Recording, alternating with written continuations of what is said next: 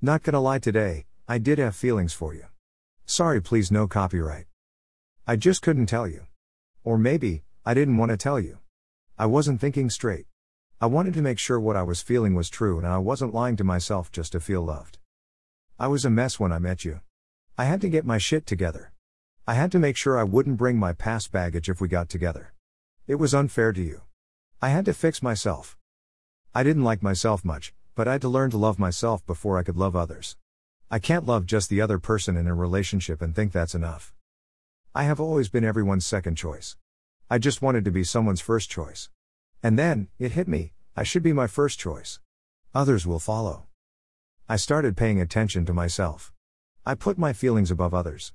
It seems selfish, but everyone does it, and people who do it, they are always happy. I had to do it for myself.